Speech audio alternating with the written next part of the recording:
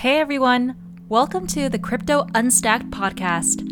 I'm your host, Leslie Lamb. Wherever you are, whoever you are, crypto skeptic, half believer, or enthusiast, it's really great to have you tuning in to Crypto Unstacked, where we bring you a cup of crypto every week and unstack everything from crypto finance to global macroeconomics. This podcast assumes basic knowledge of crypto and aims to explore some more advanced topics about the crypto markets, such as trading strategies, lending, and derivatives. The Crypto Unstacked podcast is meant for informational purposes only and should not be considered as financial or investment advice. Nothing expressed in this podcast should be construed as a solicitation, recommendation, endorsement, or offer by Amber Group to buy or sell any financial products. Information expressed by the host or guest in this podcast does not necessarily reflect the views of Amber Group. It's not every day that you can credit the Mexican IRS for furthering Bitcoin's decentralization, but working with the Mexican Bureau did lead Alex Legal to founding Layer 1 Technologies, the Thiel-backed Bitcoin mining company based in the US. In this episode, Alex unstacks a range of topics including what it means to convert energy into money, how Layer 1 plans to achieve supply chain independence, and why it's important to approach mining from first principles. Hear Alex's take on Layer 1's grand vision and what they're doing to push the boundaries of a typical crypto mining company. Without further ado, I hope you enjoy this week's episode with your legal counsel.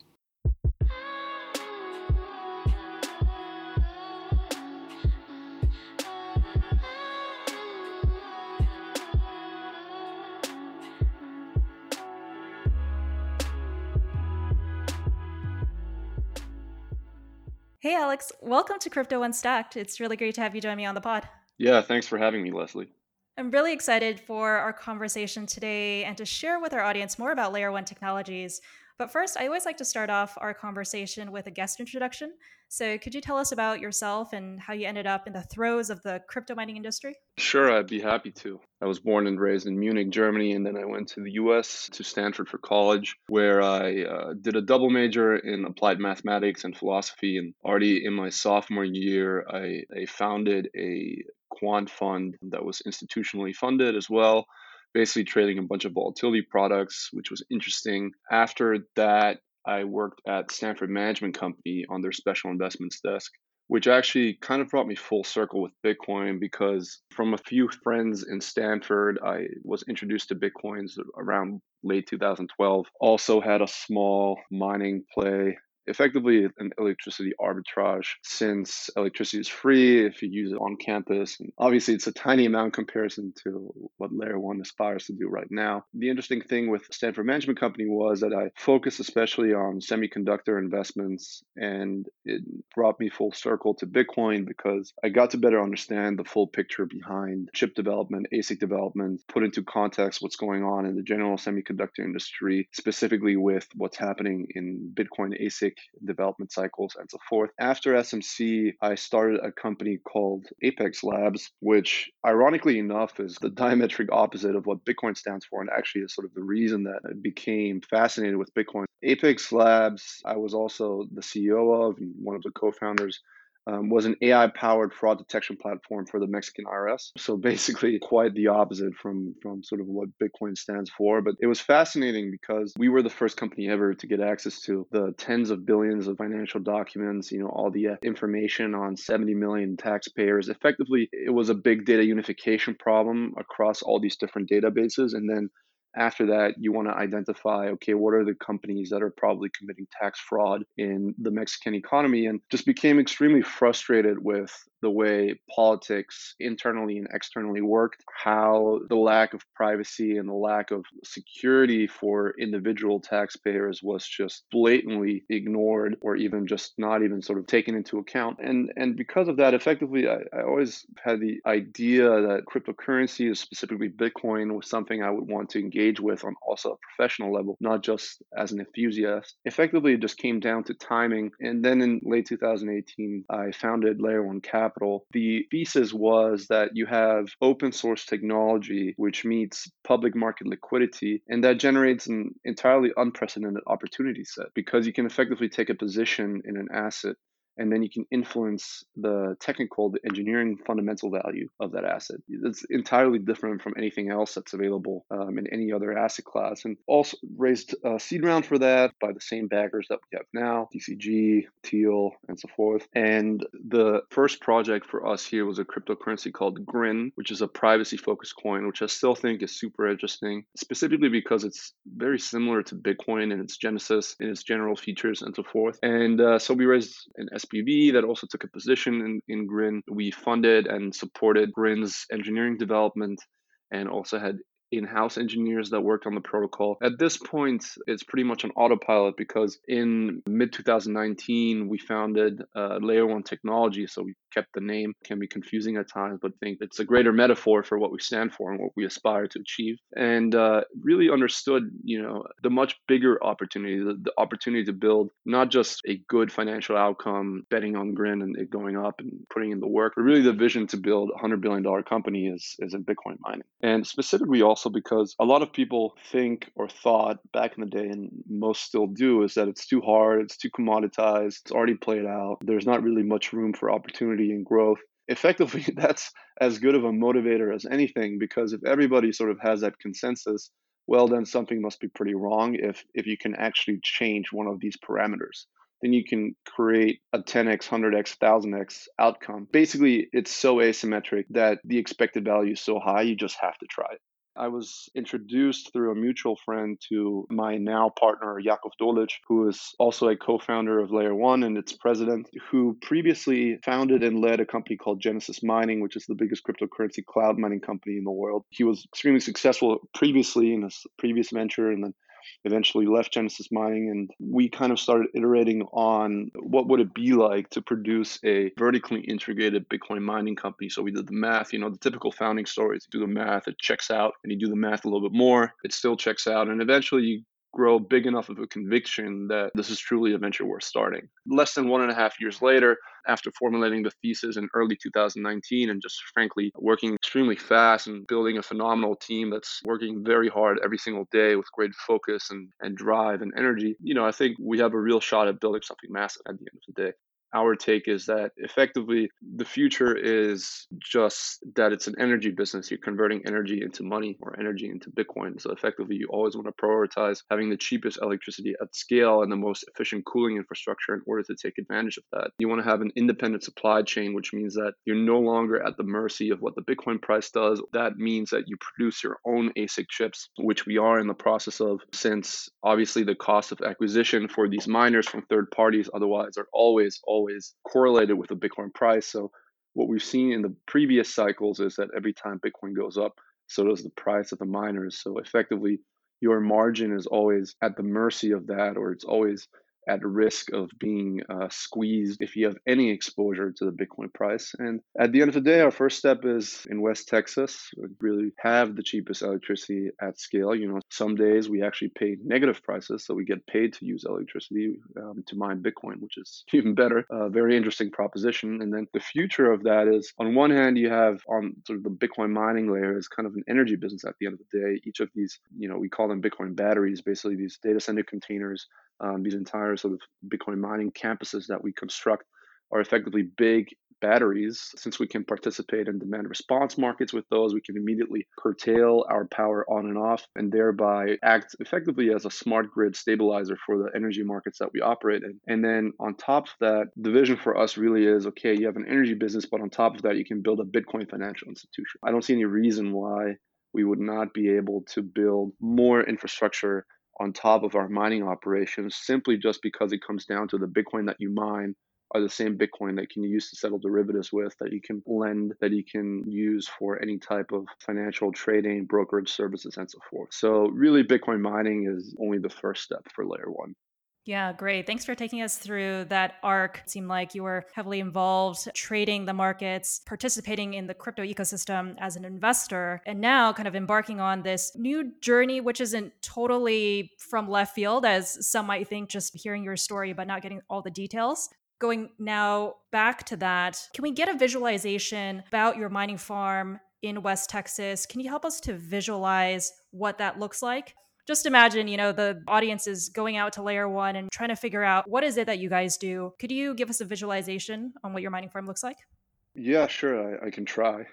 I mean, as always, I guess a picture stands for 1,000 words, so trying to keep it to less than 1,000. We have a large substation that has the capacity for 150 megawatts, which is pretty sizable. We have a lot of property, sort of dozens of acres, actually. We have a big warehouse, also for research and development, for cleaning, for office space, and so forth. And then, of course, the actual mining infrastructure is these 40 by 20 foot containers. We use just typical shipping containers for the exterior, since that makes it easier to actually transport internationally.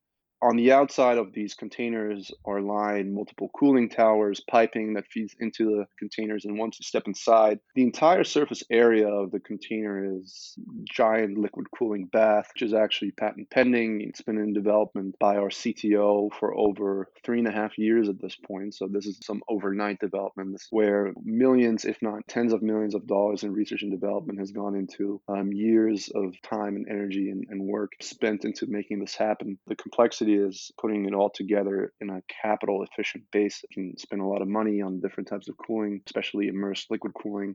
The trick, of course, is to source the right materials, build up the right supply chain, have the right design and the right optimizations in order to really, truly optimize it for your capex and then also your opex. In these cooling baths, encompassing the entire surface area of the interior of the container, we have our miners, right, that are placed inside our PCBs. They're fully immersed in the liquid, and this liquid is circulating through the bath, through the pipes, through the cooling towers in a fashion that is optimal for the air temperature. So in Texas right now, it's been over 100 degrees Fahrenheit or over 40 degrees Celsius pretty often lately, and our setup is working perfectly. No problems whatsoever, fortunately. We only expect that to persist, which means that effectively Layer 1 is the only company in the world that can take advantage of negative electricity pricing, can also play as an inverse battery in the energy markets that it operates in, which actually decreases its power all-in price by over 50%.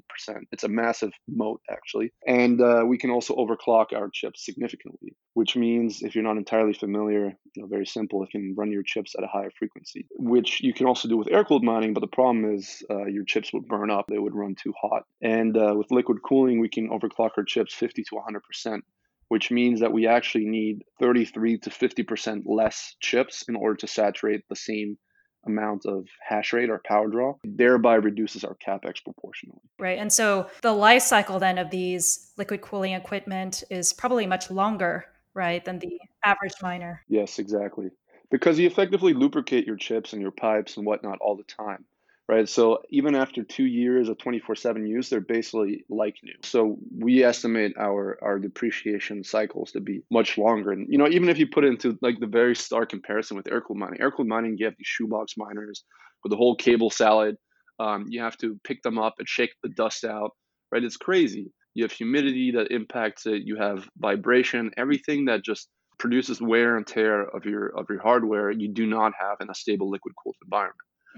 Hence, your machines and the entire structure lasts a lot longer. Right. Yeah. And I wanted to pick up on a phrase that you mentioned earlier in the conversation, which is you're in the business of converting energy into money. Actually, have you seen those YouTube videos where field experts try to explain one concept in 5 difficulty levels, starting with children to experts? No, I've not. Okay, No. so anyways, I think that the way that you just described mining, which is converting energy or electricity into money, is actually the perfect way to present it explain it like I'm 5 terms. I'm always a fan of simplicity. And so this actually reminds me of Nikola Tesla's alternating current motor invention, right? Like he converted electrical energy into mechanical energy, thereby turning current into motion. And I think we're in this incredibly fascinating time in history where it's possible to effectively turn that same current into money. And so I think Tesla would just be like over the moon by this concept of crypto mining. So could you actually talk to us about the components that go into the process of turning energy into money, right? For all the non-miners who are listening to this podcast, just like how does that process work? Well, it's thermodynamic. You have electricity that you feed to your chips. Either you can get that electricity by co-locating directly with energy plants, or you can, as we're currently doing, buying it off the grid through our substation. And then effectively, you feed your electricity to your chips, which do monotonous computations, and that actually expends heat, right? So effectively, that's sort of where you have thermodynamic laws of the universe stay. So entropy just kind of takes place. And then that heat that gets emitted from your chips doing computations due to the energization through electricity, that feeds into your cooling system. And the cooling system that you devise, of course, determines, the feedback loop of how fast your chips can go and thus how much heat they would emit. So of course, the more efficient your cooling system is, the faster your chips can go and the more heat that they will emit, which means that, in turn, you actually need more electricity again. So that's the positive feedback loop. And then you expend a real world physical commodity, which is electricity or energy,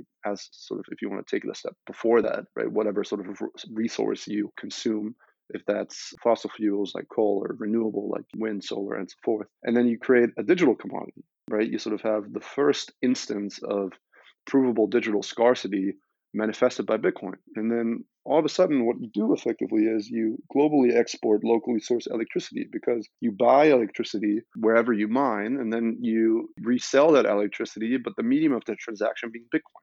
Of course, you don't physically resell electricity, but if the electricity is transformed into a digital asset, and that's the story. I think obviously, right, there's a lot of nuance. Obviously, it's mainly metaphorical, but at the end of the day, what you do is you expend physical resources into creating a digital currency or a digital type of money. An article about Layer 1 came out earlier this year in February that said Layer 1 has reinvented Bitcoin mining from first principles, strengthening Bitcoin's decentralization and usage of renewable energy. Wow, there's a lot packed in there. And so I'd like to unstack each part of that for our audience here. And so let's start with the first part of that title, which is Layer 1 is reinventing Bitcoin mining from first principles. What does that mean? I mean, effectively, we think that everybody else is stuck in 2016, 2017, right? All they do is they go and buy some miners off the websites of third-party suppliers. They find a co-location electricity opportunity or some warehouse somewhere, and then they pay some other company in order to maintain the machines, and then they try and squeeze out a margin. And what I usually call that is it's a real estate transaction. It's not a venture business. And so effectively, right, you kind of have this unbundling, right? Each industry sort of goes through the cycles of bundling and unbundling. And Bitcoin mining started out as an unbundled industry, right? Sort of each component being isolated in the entire Bitcoin mining stack, and then different players trying to squeeze out a margin in each. The main sort of profitability actually came to the Bitcoin mining hardware manufacturers, if that's Bitmain or Canaan or WattsMiner. But now they're just facing the reality that they kind of hit Moore's Law like a brick wall. Moore's Law itself is reaching a physical asymptote. Development cycles are now for basic Bitcoin ASIC miners no longer 6 months or 1 year in order to just pump out a new generation of chips, but actually, much longer, with a lot more difficulty in creating sort of functioning miners at scale. And we just understood, look, the entire CapEx just commoditized, and you can converge this to an amortization payment in terms of your capital structure.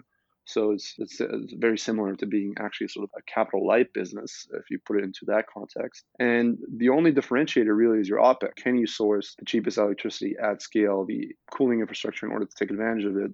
The scalability, right? Can you deploy multiple megawatts per day in order to minimize your opportunity costs? Since in Bitcoin mining, every day you don't mine is money lost, right? Very, very simply. Frankly, miners don't think big enough. All they think about is, can I squeeze out a margin? Can I deploy more miners and whatnot? They don't see the opportunity that you can build a huge company, the ExxonMobil of Bitcoin, or Standard Oil or something. I repeatedly say that I think Bitcoin mining really is where oil industry was in 1890. It's at the introduction of an entity, like Standard Oil back then, that really stratifies the entire industry and disciplines it and whatnot, and is the forcing function for such. And that's what Layer 1 is going to be. pretty clearly in our minds. Hence, we just think we have truly an orthogonal approach to anybody else in the industry. And hence, we like to call that from first principles. You guys are based in North America, contributing to the increasing number of mining operations that we're seeing outside of China. It seems like around 65 to 70% of hash rate distribution is based within the China borders.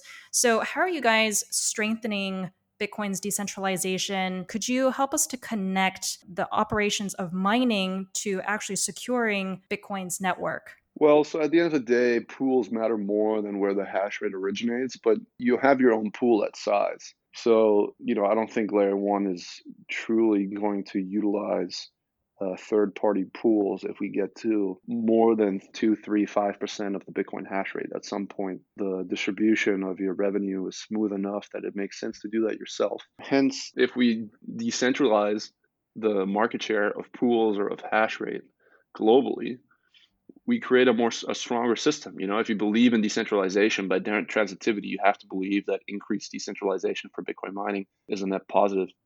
I think the economics behind mining are interesting in the sense that really doesn't matter where the hash rate sits. The entire system is architected in such a way that every miner is mainly incentivized, if not entirely incentivized, to act in the best interest of the system, because that will then also be the most profitable situation for the miner, which creates an interesting dynamic.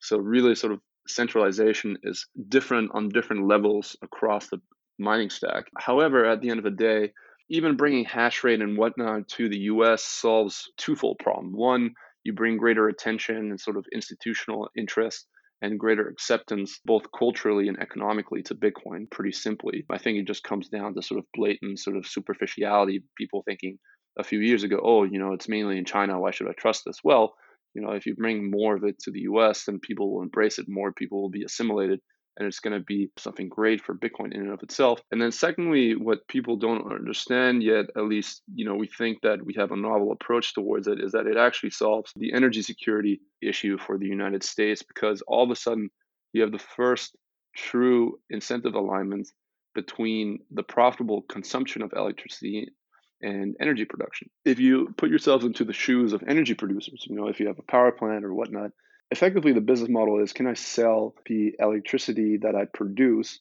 for more than my cost of production?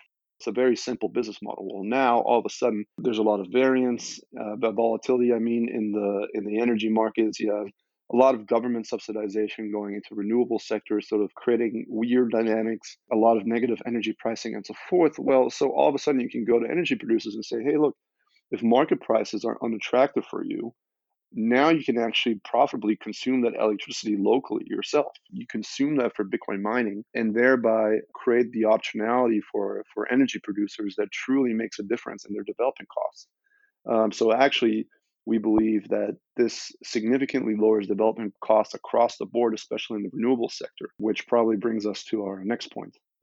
Yeah, exactly. So how does your mining farm leverage renewable energy? What types of energy sources do you use? We use a mixture of energy sources, but it's heavily skewed towards wind, actually, because West Texas is, in the world, it would be the fifth largest wind producer if it were its own country. And the interesting thing for renewables is you have a lot of variance in production. You have a lot of ups and downs, a lot of cyclicality, right? Wind mainly blows at night. Solar obviously only works if the sun is shining. So what that means is you have a lot of over and under production.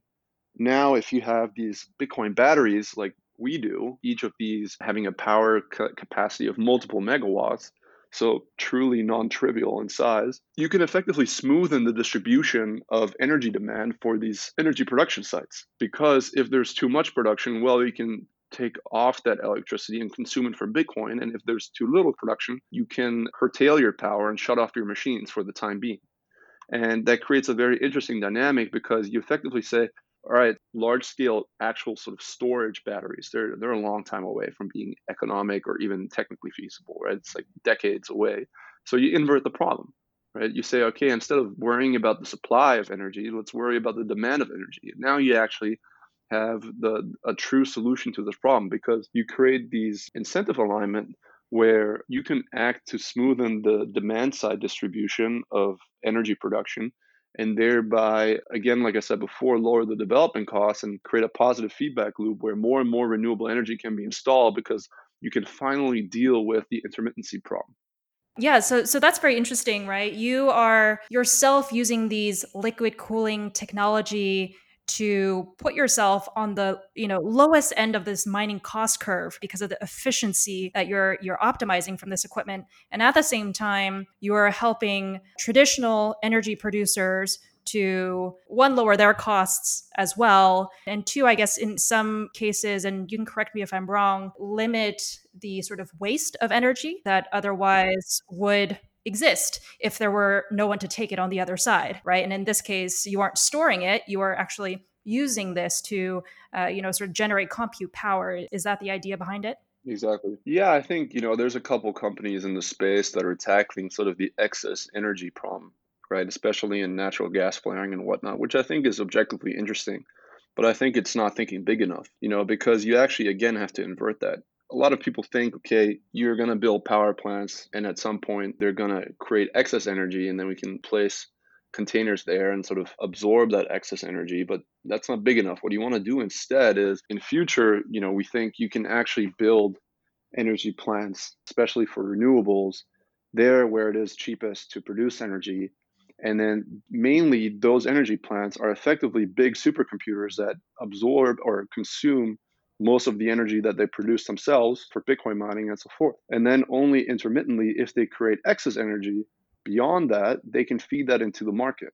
And that, in a systematic, algorithmic way, can actually act as a smart grid because all of a sudden you have greater predictability in your energy production. You can create a more coherent, exhaustive network. And you deal also significantly with the stranded asset problem because of a lack of transmission grid infrastructure. Just sort of the point before on government subsidization, it's great for politicians to take a photo in front of $1 billion wind or solar plant, but it's not great for them to take a picture of with them off a $5 billion transmission grid power line. That's not sexy. Nobody likes that. It doesn't make for a good photo op. So effectively, that's a problem because you have a lot of renewables that are now stranded where effectively they cannot actually bring the electricity to the end consumer. We're talking a large scale of that, and it's only accelerating. And because of that, now you can actually just leverage those to become supercomputers feeding the 21st century's first type of digital money. And that's truly exciting. So before we move on to the next topic, let's take a quick break and hear a few words about Amber Group. This episode of the Crypto Unstacked podcast is presented by Amber Group. Amber Group is a fully integrated crypto finance platform offering a suite of secondary market services across trading, wealth management, and financing solutions. We are backed by some amazing investors such as Paradigm and Pantera and work with clients and partners all over the world. Head on over to ambergroup.io to learn more about us. That's ambergroup.io. And now going back to something that you said at the very, very start of our conversation about Layer 1 Technologies' vision to become a vertically integrated, sustainable Bitcoin mining facility. Could you expand more on what the Bitcoin mining stack looks like and what it means to own your so-called production line, to have that supply chain independence? Do you really do it on your own, or do you have partners that you work with as well to achieve economies of scale here to ultimately play out this vision?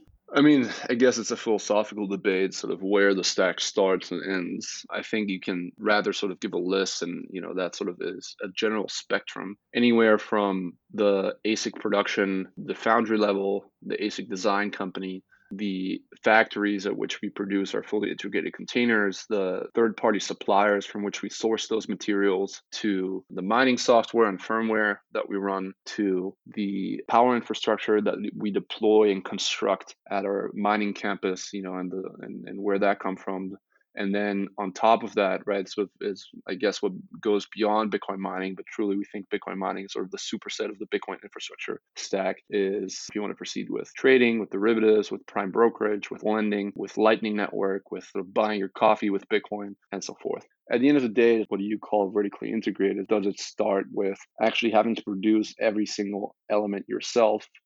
Even all the sort of small materials that you use? Well, probably not. I think for us, we create effectively, in our opinion, the iPhone of data center containers for Bitcoin mining, right? Of course, we have individual components that we have to source elsewhere, but we build these fully integrated containers ourselves at our factories.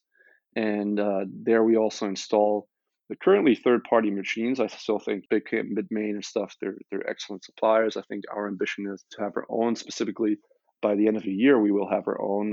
We're working with a truly exceptional company called Engenic Semiconductor, and with them, with Samsung Foundry, to create our own chips. And then effectively, we can truly tailor every single aspect of our containers and of our chips to liquid cooling, overclocking, and so forth. Or really, the world's your oyster once you can create your final form factor machines that aren't dependent upon third-party design, right? If you would purchase and use chip miners from Bitmain, Watts Miner, and so forth. And then we sort of expand across that stack. If you go down, right, I think energy side and so forth in future, right, if our ideology, and it truly is, always will be, is independence, well, then you also want to own your own power sources and so forth. We're in conversation with some developers around that. I think that could be interesting, although as sort of a medium to long-term goal, this isn't something that would be done right now. And as you go up the stack, as you go beyond the thermodynamic process of turning electricity into money, then it depends on, okay, what are you able to do with that money? Because on the mining side, your metric truly is how many Bitcoin do I make per watt of energy that I expend? And then on the layer above, layer two, quote unquote, pun intended, is the metric, what is the yield per Bitcoin, right? Because effectively your thesis is, okay, I have a lot of Bitcoin, how can I use that to make more of it? And the interesting aspect is, well, if your cost of production on the mining side is truly low, I cannot give you specific numbers, but it's a small fraction of what the current price is. You can effectively use that to take a hit on the IRR of your Bitcoin mining company, mining business, and then subsidize, whatever your intentions of building a marketplace on top are. Right. I don't see any reason why layer one should not be in prime position to build a phenomenal business around trading, settling derivatives, around any type of sort of exchange or prime brokerage. What will sort of naturally manifest itself is, do we do that in coordination with others as sort of the ultimate liquidity supplier to different already existing services, or do we do that all in-house ourselves? That's something that we'll monitor over time. And sort of as we perform incremental experimental discovery, we'll see what the best avenue for us is. That's effectively the vision. You kind of start occupying a majority of the stack already, and then you expand below and above in order to saturate the whole thing. Actually, this plays into a trend really that I'm seeing on the financial services side, which is this gradual shift from pure play platforms, whether you be on the trading side or on the investing side, financing side, to integrated services, right? You see these pure play wallet companies branching out to financing services, offering spot exchange trading venues, things that you didn't think a wallet company would do when they first start out. And so these companies are then wanting to create this holistic ecosystem to serve their users' needs, right? From investing to trading to financing, to basically say, hey, look, if you come onto our platform and you use our services, we can take care of you the full 360. You don't have to go anywhere else, right? And I think this just plays into the larger narrative, which is the institutionalization of the crypto markets. And I think, mining is kind of in the beginning parts of that curve, but it's definitely playing out with more smart money coming in to back mining operations such as yourself to help you scale and get to that vision that you want to go to. So it's just, this very fascinating trend that I think will just play out more and more as, sophisticated miners, like you say, start to think bigger and start to prove themselves, year after year, and to sort of just branch out from the core mining services to other services as well. Exactly. Alex, we're closing in at the half-year mark now. What should the crypto community and mining community more specifically look out for from layer one 6 to 12 months out? Interesting question. I think a lot of people think too highly of Y-intercept over slope. Layer 1 has always been pretty aggressive about what it wants to achieve, and we have total conviction that we will achieve that.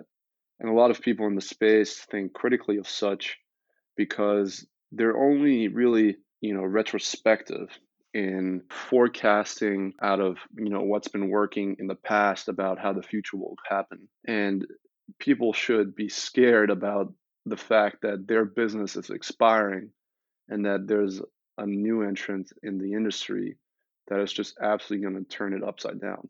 At this point, we have multiple megawatts running. It's still orders of magnitude away from the goal that we've set ourselves of occupying more than 25% of the Bitcoin hash rate by the end of the year 2021. But it's all about slope, not what I just said.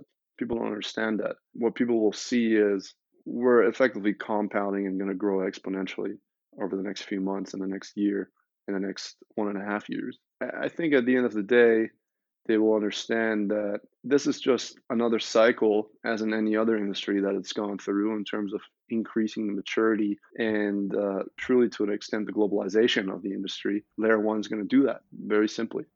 Coming in full circle here, you obviously worked with investors before, having fundraised from them. Yourself, you've been an investor with Layer 1 Capital, and you were funded by Peter Thiel, along with others, in the early incubation stage of not having built out Layer 1 technologies yet.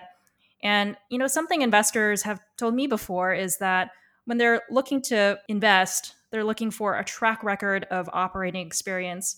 What do you think brought Peter Thiel and others over the line to back Layer 1 technologies so early on? So Layer 1 Capital in this case, you mean?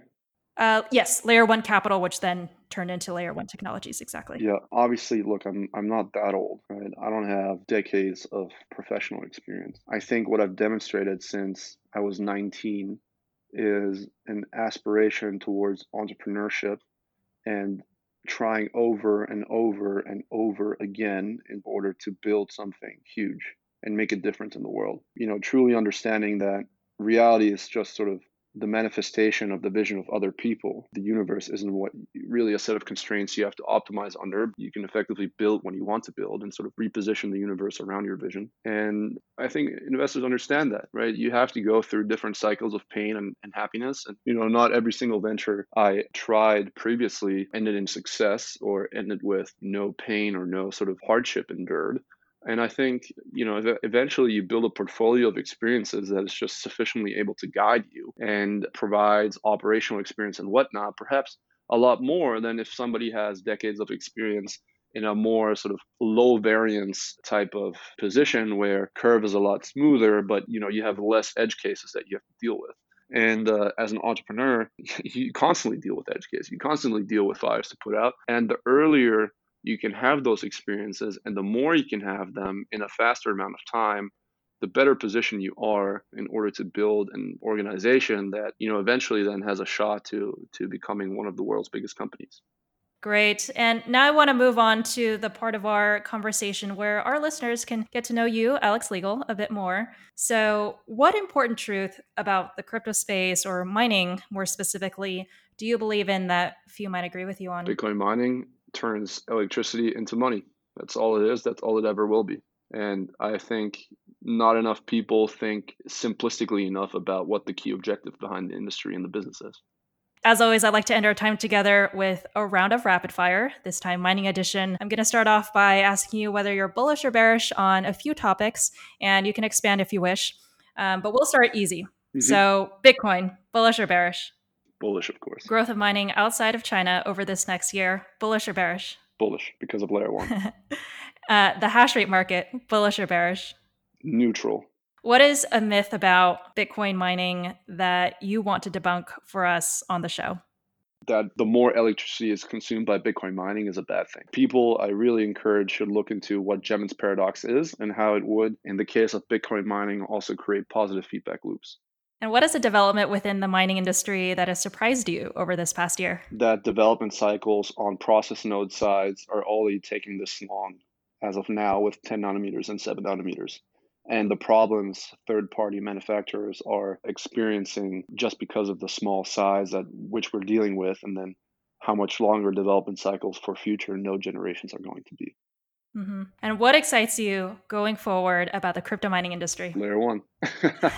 Has to be. That's the only thing we ever think about. You measure the inputs, the outputs take care of themselves. Right. And Alex, how can our listeners get in touch with you and learn more about Layer 1 Technologies?